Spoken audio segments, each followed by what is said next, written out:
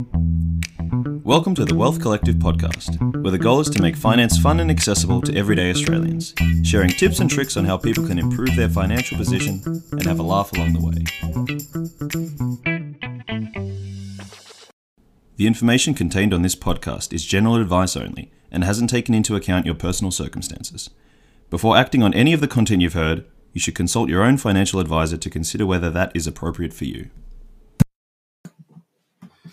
Hello, it's Pete Pennicott here, and welcome to the Wealth Collective podcast. It's Monday, the 12th of November, and today I'm joined on the show by financial advisor at Picard, Zach Masters. Hey, how you going?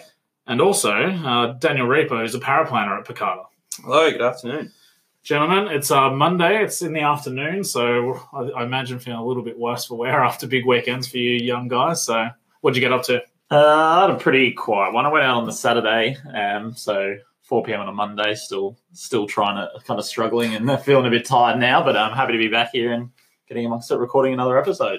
What about you, Daniel? Yeah, I'm the exact same, actually. Just had a few drinks on the Saturday and had a pretty chilled Sunday, so yeah, keen for the week. Beautiful. So myself, being a new parent, so pretty boring and just sort of a lot of home time and quality time with little Remy. So I'm fresh and ready for our first basketball game back after a little bit of a layoff. So yeah, I'm not looking so forward to that. Yeah, what I was watching over the weekend, which was definitely piqued my interest, was the property market just continues to sort of come under pressure. So auction clearance rates, I think, Zach, you were looking at something from that CoreLogic sort of published earlier today. Yeah, so in Melbourne on the weekend, it was around about the 50% mark or just below that for clearance rates this weekend, whereas this time last year, the clearance rates for Melbourne were around 77%. So as you can imagine, that's quite a decent drop. Yeah, it's quite a fall from grace, and it just seems like it definitely is a buyer's market at the moment, and there's plenty of supply, and I've got some clients that have a little bit spooked who are holding sort of decent investment property portfolios. But hopefully, I was definitely sort of speaking to a few clients over the weekend who are looking for their first homes and also homes for their children as well. So just people looking to enter the market. So, what is crisis for one person is hopefully opportunity for others. And you were saying that some signs are saying that it could get potentially worse before it gets better. Yeah, so a few of the economists are out there, and economists are remarkably good at getting things wrong. So I'd sort of preface that, but saying it could drop as much by 30 to 40%. So a little bit nerve-wracking for people who have just entered the market and really sort of committed. But these things sort of go through cycles. So I don't think there's anything to be worried about long term, and we're all hoping for a soft landing because a good property market's good for the economy. So but 30, 40% wiped off the value of your homes. Not a good thought to go to bed with. So on today's show, we did get a text in for a couple of questions last weekend. One of the questions was, why should you see a financial planner? So what we're going to cover off is some common misconceptions about financial planning and who's it for and how to get started and how much do you need. And also, just working out how do you find a good financial planner. We're going to obviously be a little bit biased in the room, but hopefully we can sort of have lodge a balanced argument for what people should be looking for, even if it's not sort of coming to Picard. Also, volatility is back in a big way. So in terms of catching up with what some strategies are that you can implement in your own sort of investment portfolio to manage through these volatile times. So we'll take a quick break and we'll be back with, why you should see a financial planner.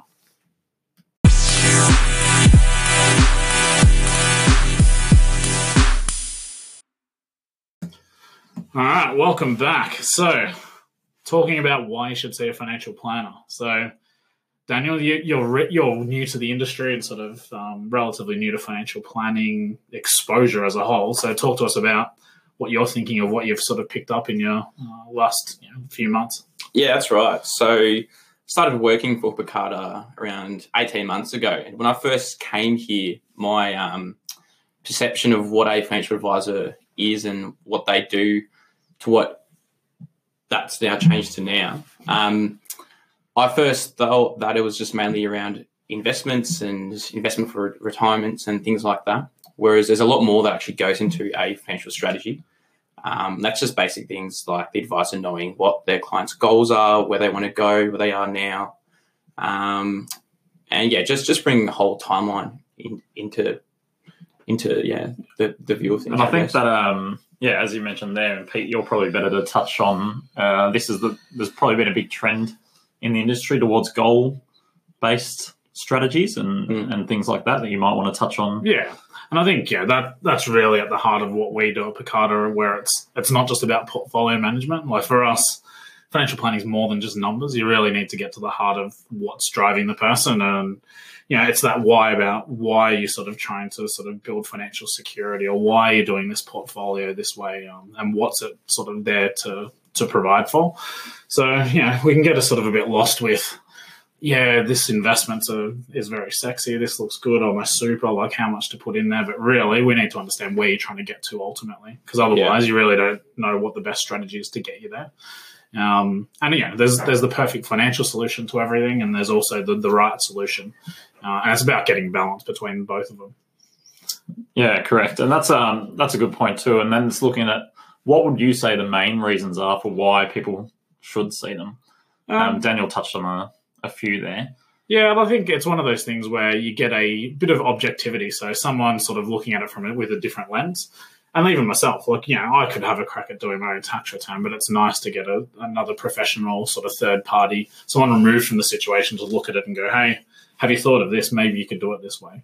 Because sometimes when you get a little bit close to the problem, you get a bit blinded by the solutions and a little bit myopic and going, you're consumed by this is the way that I think it should be done because that's how I've always done it, as opposed to sort of opening up sort of the ideas and going, hey, I could look at this problem a little bit differently.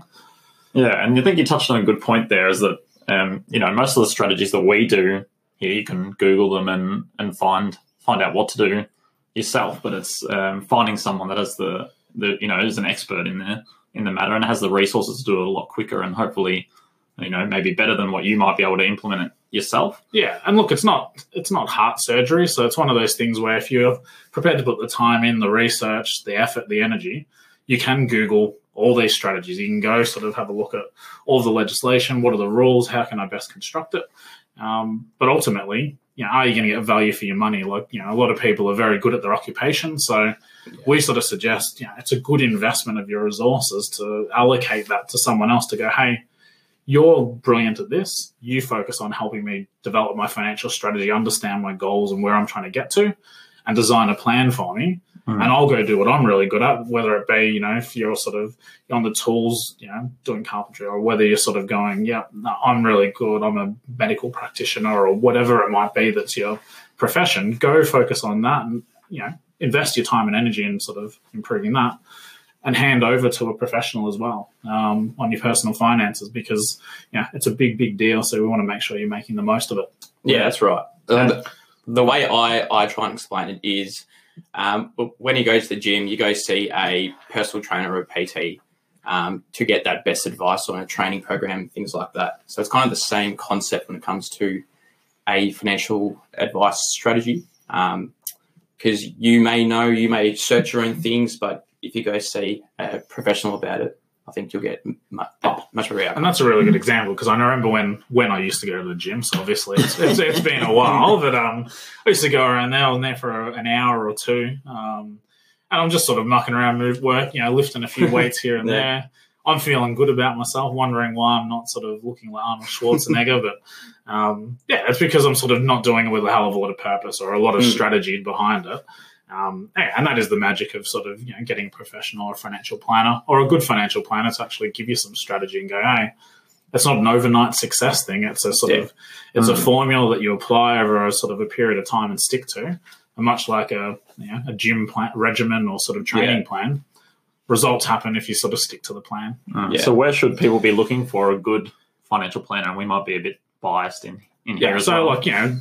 Probably if you sort of get on Google and search for picada.com.au, there's some good guys there. But ultimately, you can just search on the internet, and if you don't have any connections, but I'd sort of look more close to home and go, hey, are there any people in your network, your family, friends that are financially successful, even colleagues as well, who, your financial circumstance shouldn't really be too taboo a subject that you can't talk about with people. But if you know people that are really successful, I'd reach out to them and go, hey, do you mind if I sort of sit down and ask you, how have you sort of gone about arranging your finances? Is there anyone you recommend I should be speaking to?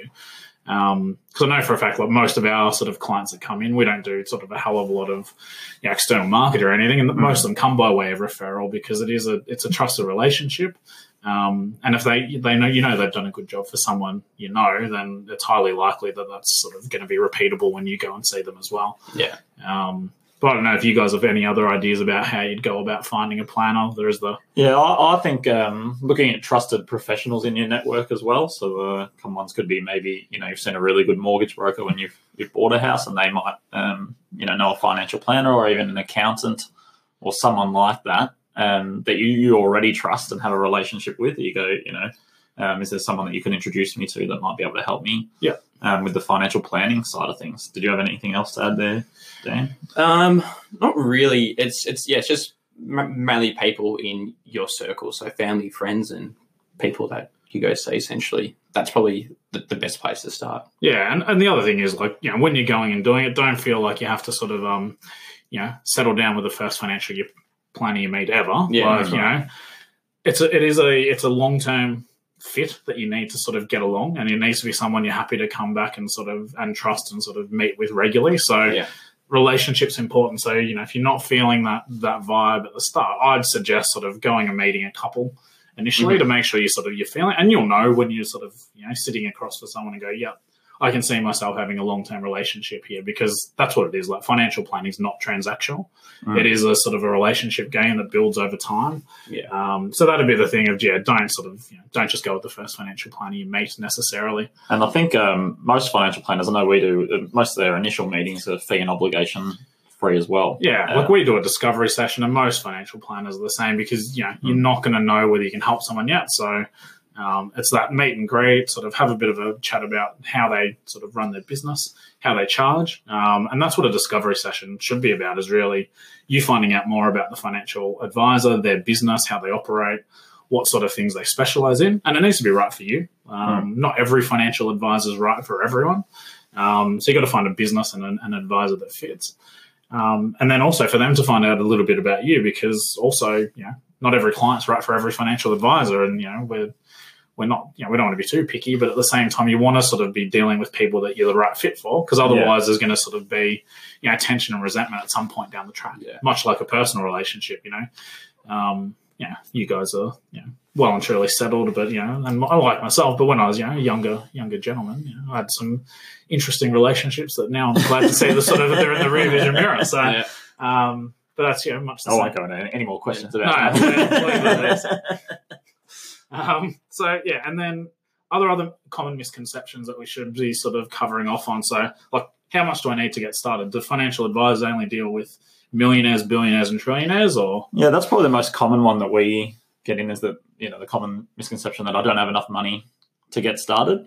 And if you're earning an income and you've got some surplus money, or even if you're struggling to get that surplus money and want to talk to someone about how to go about budgeting and cash flow management and things like that, it's never too early to start. So, there's a lot of financial planners out there, and each financial planner might specialize in a different area. But they're more often than not, there'll be one that will be able to help you with whatever personal situation you're currently in. But it's never too early to get started, and the best thing is to just get started. And there's a lot of affordable options, because you can go from the lower cost transactional robo advice style right up to the holistic, full service, relationship financial advice. So, there is something to fit everyone. Just get started and sort of find out. Like, you don't know if you don't ask. And I think that's part of the problem, where people get a bit too nervous about asking because they feel like embarrassed about their circumstances or whether they've got enough. And I can't imagine that anyone would ever come into a meeting with any financial advisor worth their salt and walk out feeling sort of like they're not ready. And that's the thing. I think it's like when you're going to see a doctor and you're more than happy to let them know your medical history and that type of thing. Finance doesn't have to be taboo exactly. subject, and it's just making sure that you find someone that you're comfortable talking about it with. Because a lot more likely, often than not, the financial planner's probably already seen your scenario. It's nothing out of the ordinary too much for them as well. Absolutely. I can't imagine I'm seeing too many things that surprise me sort of after doing this for years. But we're all sort of, no one's perfect when it comes to finances. So I know I sort of made some errors back in my younger years and will continue to do so moving forward. But the main thing is sort of, as long as you've got a long-term plan and you're happy to sort of keep working on it, well, yeah, that's what financial advice is about. It's a living, breathing strategy. It's not something that's you do once and forget about and put it in the sort of bottom drawer. So yeah, exactly.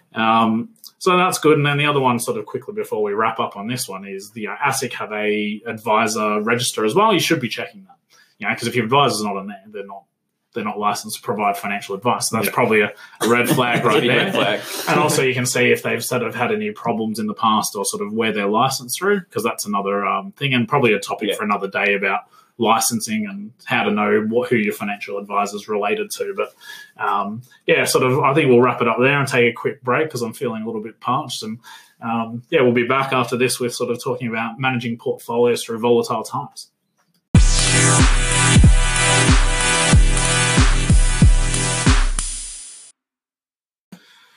All right, welcome back. So we're back now. We're talking about something near and dear, close to my heart, about managing portfolios in volatile times. So definitely in the last couple of months, we've seen, most share market returns wipe back to where they were about 6 to 7 months ago. So, definitely an interesting time to sort of be in and around investment. So, guys, any ideas or suggestions for our readers out there about how they can manage their portfolios in volatile times? So probably my first one would be don't get stressed or too worried about it and change the strategy. So often, or sometimes behavioural economics will say that people will sell when they see the market going down or something like that, when the opposite is probably the better strategy a lot of the time.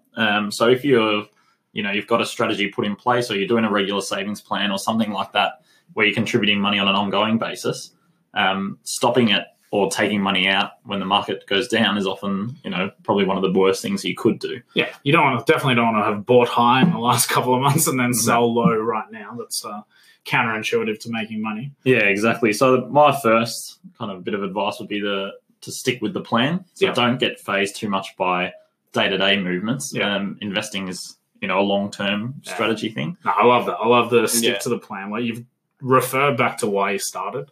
So what was the strategy? What was the initial investment thesis? And I'm positive it wasn't invest for a period of X amount of months until things get a bit bumpy and then sell. That's generally not a good investment strategy. So you probably went into your investment strategy with a long-term goal of going, hey, this is what I want to do. This is what I want to build over several years, decades, months, years, whatever it is. It should be a long-term plan, because if you're thinking short-term, that's speculating. It's not investing, if you ask me.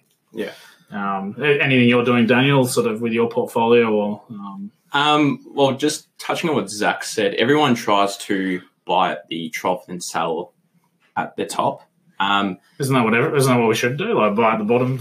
That's what we should do. But like Zach said, we all have long-term goals and objectives. And if you get short-sighted and you try and time the market, you're going to lose long-term. So that's probably another key thing to touch on. Just to stick with your plan and, just focus on that long-term goal. Yeah, and I think that in the short term, there's a lot of noise around. So if you're sort of scrolling down your Facebook feed or sort of news.com or wherever you get your news, it's on those days where the market's down, it's, the biggest drop or billions of dollars wiped off. Bloodbath. Yeah, billions of dollars wiped off the market red is not such a big deal. Like, I had to laugh at one of the things the other day where I was like, oh my God, market's gone back to where they were in July. I'm like, well, what month? Hang on, we're October. Hang on. Yeah, we're investing for years, and we're talking about markets going back several months. So, and not to make light of it, it does hurt. Like, I don't like waking up in the morning and sort of, as sad as it is, the first thing I do is open up my sort of watch list of the US markets and go, what's my portfolio done and what's happening in our clients' portfolios? And, I don't like seeing a sea of red. I'd much rather see green. But at the same time, it shouldn't be a cause for panic. And that's where, if you can sort of have a big picture view of going, what's happening and what was the initial plan, I think that sort of noise you can start to block out and refocus your energy and effort elsewhere, and perhaps look at going, maybe this is an opportunity to sort of buy some more of something. And is there things that you're doing, in your own portfolio or in clients' portfolio in regards to asset allocation in times like this, or Yeah, look, for us, it's really like asset allocation is the cornerstone and the sort of the foundations for how we build the portfolio. So once you know your plan, your strategy, and know your risk profile, and the asset allocation should form the base of how you sort of build your portfolio. So there shouldn't be too much happening at the moment, to be honest, because fundamentally we're still seeing reasonable sort of growth. There are risk factors there, but there's always going to be. So it's really we see this as an opportunity for clients that have cash on the sidelines, and this is the time to put that money to work and have a look and go, hey, let's sort of dust off that watch list and have a look. What are the things we were wanting to buy, but we felt maybe the valuations have got a bit stretched? And there are a lot of those that we've been going, these are really high quality businesses. We love the story, we love management, we love the outlook for the business. We just can't justify the price. Yeah. Well, now's the time to go, hey, there might be some opportunities to add these to the portfolio.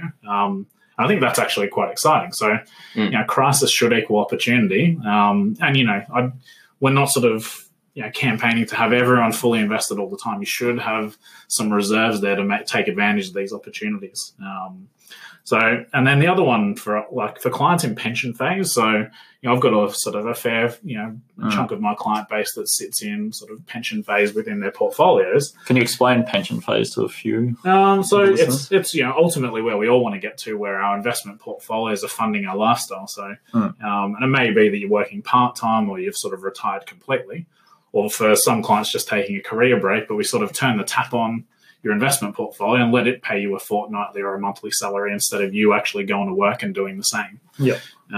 So for those clients that actually don't need the pension payments, we're sort of, put them on pause and wait a little bit and just write it out. And so if you've got other cash there, use your cash. So you never want to be a forced seller of an asset. And that's the key of going, if you structure your portfolio correctly, layer it so you've got sort of cash, you've got your fixed income, your term deposits, your defensive assets to draw down on. You shouldn't be forced to sell your really high quality growth assets like your shares, like your property in a market that's not ideal. So, I wouldn't want to be selling my property urgently at the moment if property prices are down 20%. Same principle applies with shares. Yeah. Is there anything else that you're sort of seeing, Zach, or any tips for people? Well, I think just what I initially touched on, a couple of months ago, we were listening to Morgan Housel, who's a kind of behavioral economics expert from the US, who's written a few books on the topic. And he said the first rule of compounding is to not unnecessarily disrupt it. Yeah. That's probably the biggest thing, is that what we all want is that compound interest. So over time, that to work. And that's probably the most important thing, is to not disrupt that by stopping what you're doing or taking the money out. He also said that good investing is not about what you know, it's about how you behave. Yeah. So sometimes the best or the most, people who know the most on the topic can sometimes get their emotions in the way. Yeah. And then not do as well as those who just stick to the plan. Yeah. I don't know who said this quote, but it's coming to me now. It's like, good investing is boring. Yeah. It might have been George Soros or someone like that. But yeah, it is. It is really a thing of going, the magic happens by a lot of the time doing nothing and just letting your sort of your portfolio grow. Because what was your initial investment thesis? Refer back to that and let it do its work. Because transaction costs and generally speaking, most human beings are terrible at timing things. Yeah. Well, even the best investors in the world say that they can't time it perfectly. Yeah. So who are we mere mortals to say, or sort of the average person to go, yeah, cool, I'm going to try and time it and pick the time to go in and out. That's definitely one as well. And another small one, which is not a massive sort of change, but it might be just for those people at home thinking about, what are the things that I can do in my own portfolio, is like dividend reinvestment plans. They're quite common for people who sort of just want to have a really set and forget strategy of, the bank, I've got some bank shares, they pay me a dividend every 6 months or whatever the shares might be. Turn those dividend reinvestment plans off and let the cash come in and go, hey, what do I want to buy with this? So instead of just blindly buying the same businesses you hold already, maybe have a look and go, I'm going to turn it off. And when the cash comes in, I'll let that pool to a certain amount and whatever your investment size is, and go, hey, this is what I want to buy at the moment. Because it may not be the companies that you sort of already hold. That's a good point. Yeah. And it's not going to make massive, but it's really sort of putting a bit more thought and a bit more purpose behind your investment strategy. So anything else, guys, before we sort of wrap up? Yeah, I think one thing to touch on as well is investor perception. So, us being, investors for the last 10 years plus, we've all experienced massive downturns in the market. So whenever there is a downturn, we should all know, don't panic, don't sell, don't do what everyone's doing on the news, on the media. Just stick by your gut and stick by your plan, essentially. Yeah, and it's easier said than done. So I still have some very dark memories about sort of being a financial advisor through the global financial crisis. So and also having a margin loan person at that time. So it is tough to rein in those emotions, but perhaps that's when you reach out to a professional or and go, hey, does this make sense? Because ultimately, it's a long-term game, so don't sort of try and get caught up in it. But these emotions you're feeling are normal. You would be not human if you didn't sort of feel something when you see, massive red in your portfolio. Yeah, exactly. But that's the sort of thing I'd have a look at. And if you haven't actually started and you haven't seen a downturn, because a lot of young investors, luckily and unfortunately at the same time, is they haven't seen a big pullback. We've only had very short pullbacks followed by sort of growth again. Yeah. So, this is the time if you haven't got all your money fully invested, maybe start dollar cost averaging some funds in. So drip feeding parts of your cash portfolio or allocating part of your fortnightly salary or your monthly salary and buying into the market during these periods. Because this is how you sort of profit long term, of being disciplined when everyone else is panicking. Yeah, correct.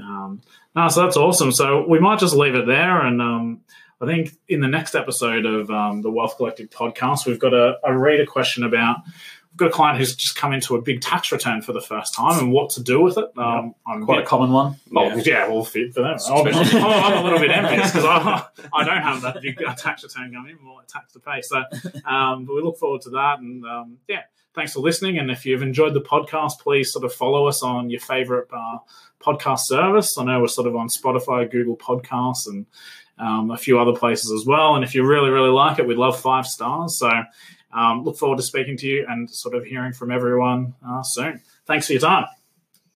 Thanks for tuning into the Wealth Collective podcast. You can get in touch with us and send any questions to connect@picada.com.au or send us a message on Facebook or Twitter. If you have enjoyed this, then please subscribe and 5-star us on iTunes, Spotify, or your favorite podcast service. Until next time, live well and be prosperous.